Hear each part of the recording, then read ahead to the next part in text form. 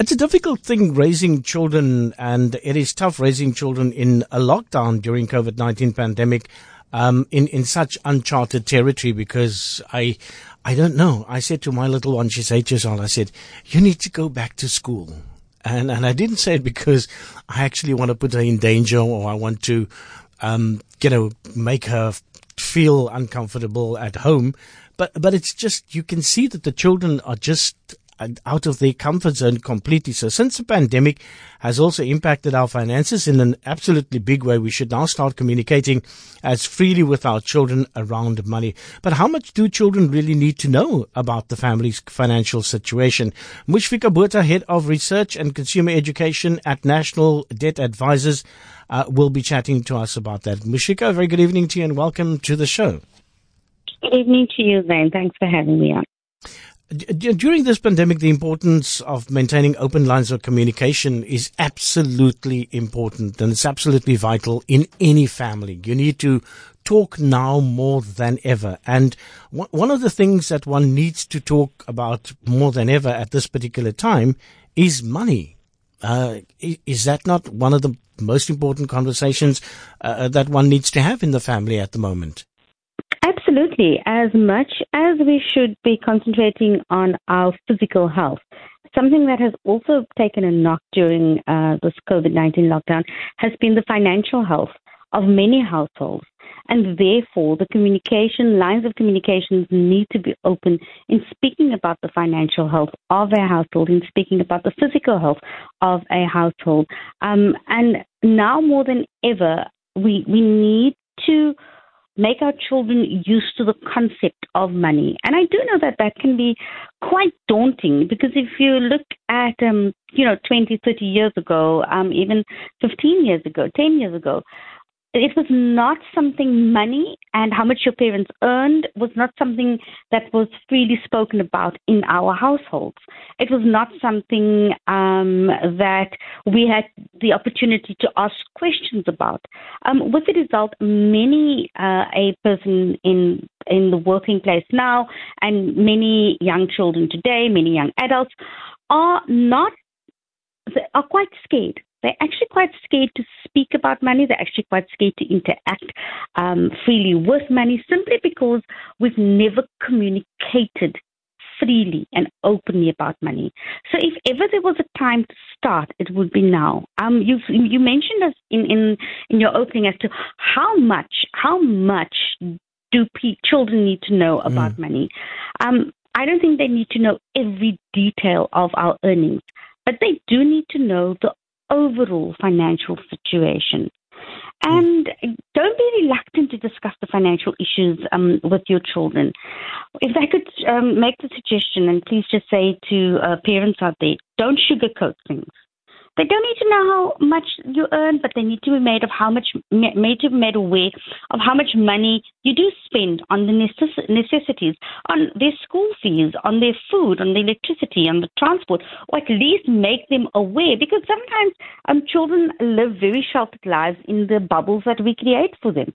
And they don't have to worry about all those things. And sometimes we just have to bring it home to them. Yeah.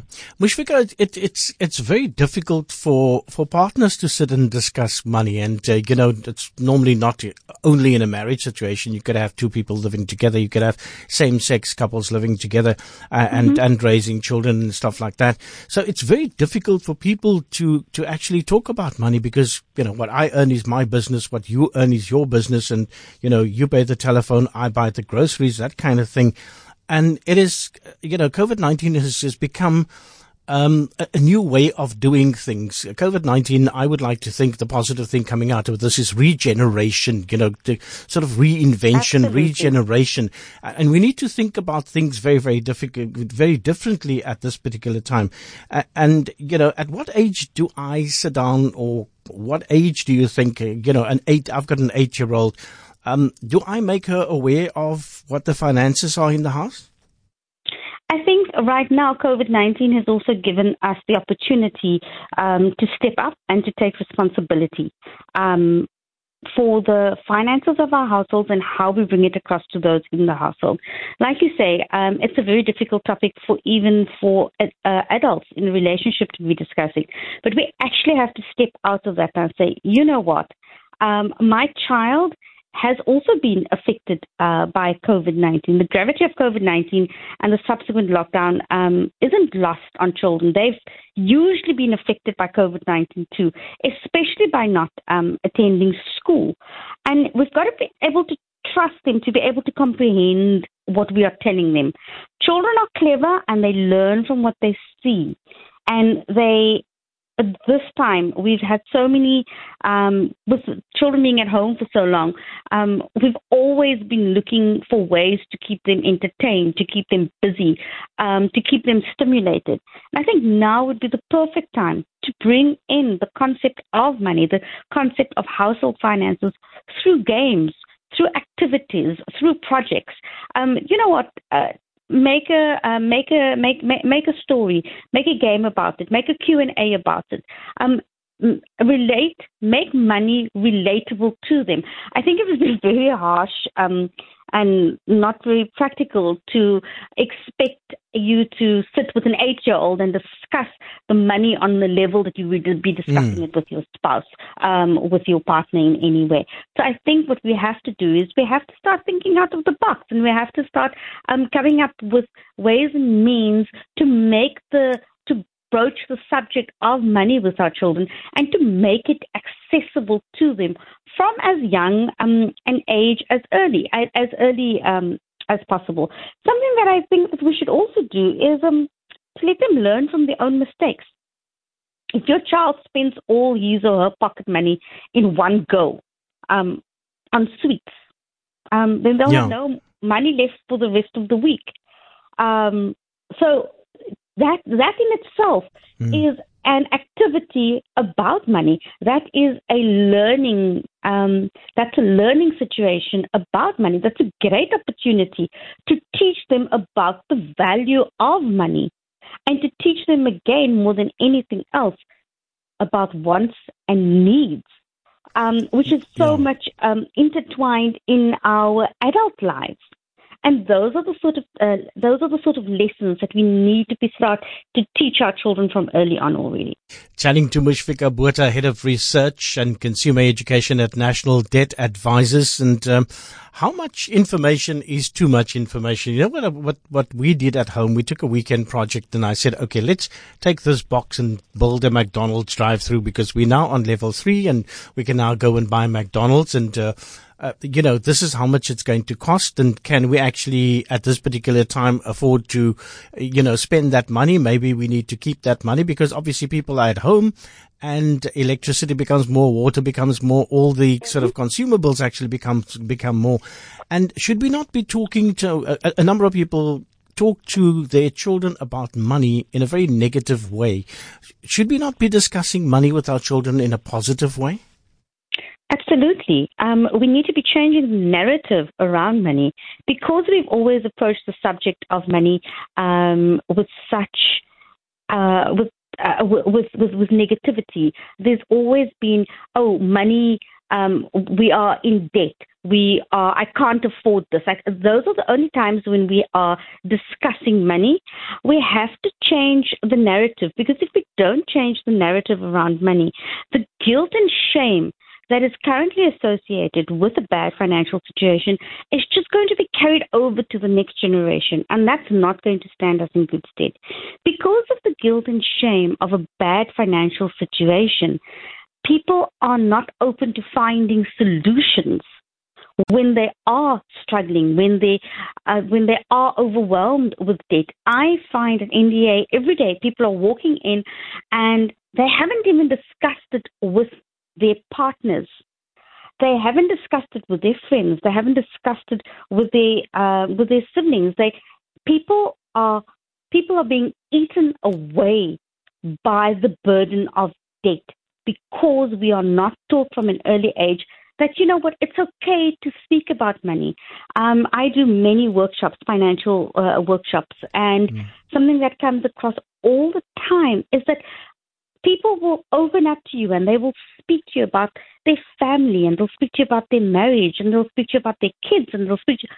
But very seldom is somebody going to raise their hand and say, you know what, I haven't paid my bond in 3 months, or I've just got a call from the bank, they want to repossess my vehicle. There is so much guilt and shame attached to a bad financial situation, and that is a huge roadblock in us finding a solution to a bad financial situation. So you cannot take away from the importance of changing the narrative around money to something more positive than the negative we have right now. And one of the good things that one needs to teach children is that cash is king, because my little one, even before she's actually reached the till, she's already calculated exactly what she's bought and how much money she has got. And one shouldn't let children traumatize you and torment you about excessive demands. When they are in a shop, they should realize, and I've always had the discussion at home, we are going to the shop now, and therefore we will be able to buy this and that and that, and you will be able to buy that for at least 10 Rand. And, so you need to have these discussions at home before the child throws a tantrum in the store. Absolutely. In teaching them about cash being king, we've got to remember that not all debt is bad, but debt can spiral out of control very, very quickly. So we have to encourage our children to avoid becoming over-indebted, saving and paying cash for goods, maybe as far as they can. Something that I would also encourage people to do, especially where big ticket items are concerned, is to please sit and speak to your children. If your child wants a big ticket item, it makes no sense to say to them, you know what, next week. Mommy's going to get it for you next week. Or you know what, when mommy gets paid at the end of the month, mommy's going to get it for you. Or mommy's going to... Children are children. If once you've made a promise to them, they will continue to ask and ask and ask about that all the time. Rather have the honest conversation with the household, with your children, and say, you know what, we are not able to buy this big ticket item for the next 3 months. So it doesn't matter. You can moan and you can groan and you can ask me. The answer is going to be exactly the same. We cannot afford this item for the next 3 months. Then they know.